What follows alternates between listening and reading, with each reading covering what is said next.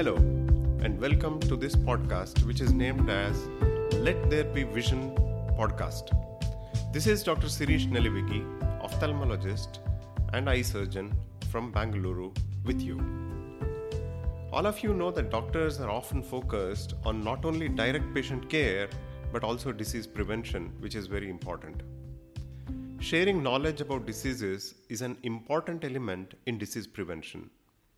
Doctors can share information or knowledge to their patients in multiple ways, like one-to-one counseling when they are here in the OPD for their checkups, or through the patients through community education sessions as well. In order to fulfill my responsibility of being a doctor, I have created this show known as Let There Be Vision podcast, wherein every week we come out with vision-related health topics and share information about it. And this week, I shall be talking about the basics of cataract, which is a very, very important topic.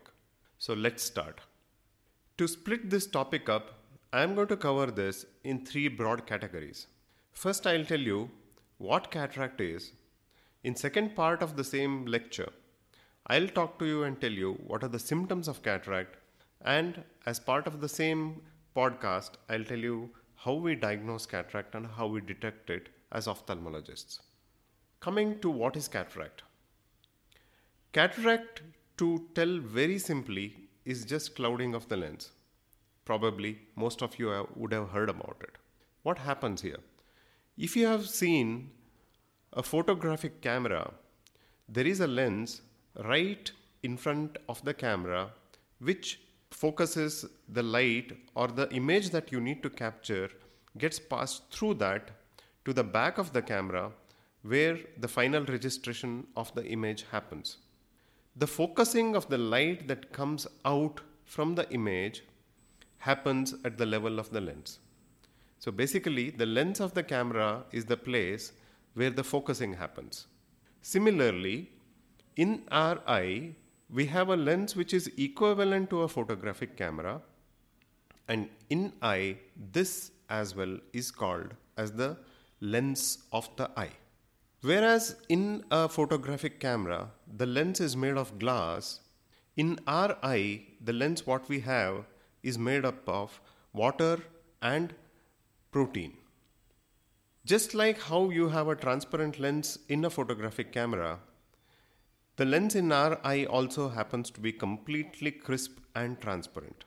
It is this transparent layer or lens which permits the light to come in and gives the proper focus that our eye needs to see. As you can imagine, if the transparency of this lens is lost, the light will not be able to penetrate inside the eye and give a very clear image. This does happen because, unlike a glass which can remain transparent forever, the protein in the eye is an organic substance which can undergo changes over a period of time. As we age, the protein degrades and denaturates. Some changes happen in the protein which makes it lose its transparency. It is this loss of transparency of the clear lens which we call it as cataract. Now, let us talk what are the symptoms of the cataract. Symptoms are basically what the person having cataract feels. When a person has cataract, the most common thing that's going to happen is blurring of vision. Patient or a person may not be able to see the routine things which he takes for granted in a clear way. It may appear as if there is a semi-transparent layer of plastic which is held in front of your eye. You would be able to see the images and the pictures around you or the world around you, but then it will appear as if there is a thin film which has covered on that. This is right in the beginning stages of the cataract.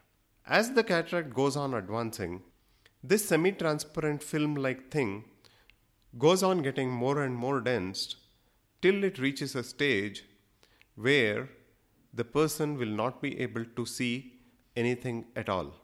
Of course, this is the most advanced stage of cataract, which we call it as the mature cataract. Now, as ophthalmologists, how do we make the diagnosis of cataract? To make the diagnosis of cataract, there are two methods. One is using a torchlight, and second is using specialized instruments in our OPD in a hospital, which we call it as slit lamp. With the torchlight, we should be able to make an approximate diagnosis of cataract. When we shine a torchlight from the side of the eye, at the center of the pupil is the central portion which is round. At the center of the pupil, we should be able to see a very slight light gray or a dark gray or a light brown or a dark brown shadow, which is cast because of the torchlight, the light being unable to penetrate the eye.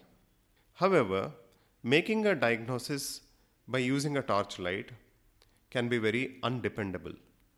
We may miss the cataract many a times, and early stages of cataract, we wouldn't be able to detect them properly. When we examine the patient on the slit lamp in our outpatient department, the slit lamp being a magnification device will be able to pick up a cataract in its most early stages. To pick up the cataract more effectively, typically what we do is dilate the pupil of the patient and then examine them on the slit lamp. This way, we will be able to understand how much of the lens is exactly clouded. Different portions of the lens can get clouded, and based on the vision or what we see through the slit lamp, we will be able to identify the exact portion where the cataract has got affected on the lens. If the central portion is affected, this will cause significant blurring for the patient. If the peripheral portions of the lens are affected, the vision blurring caused by the cataract may not be so significant. So based on these criteria, we make the diagnosis and then we tell the patient about the exact extent of the cataract. Friends, this brings us to the end of our first podcast of Let There Be Vision. For free resources and materials for eye-related diseases and conditions and information, head over to nelivigieyehospital.com. I hope you found this podcast particularly useful. We look forward to having you join us again next week for another exciting episode of Let There Be Vision podcast. Thank you so much for listening, and it's me, Dr. Sirish Nelivigi, signing off.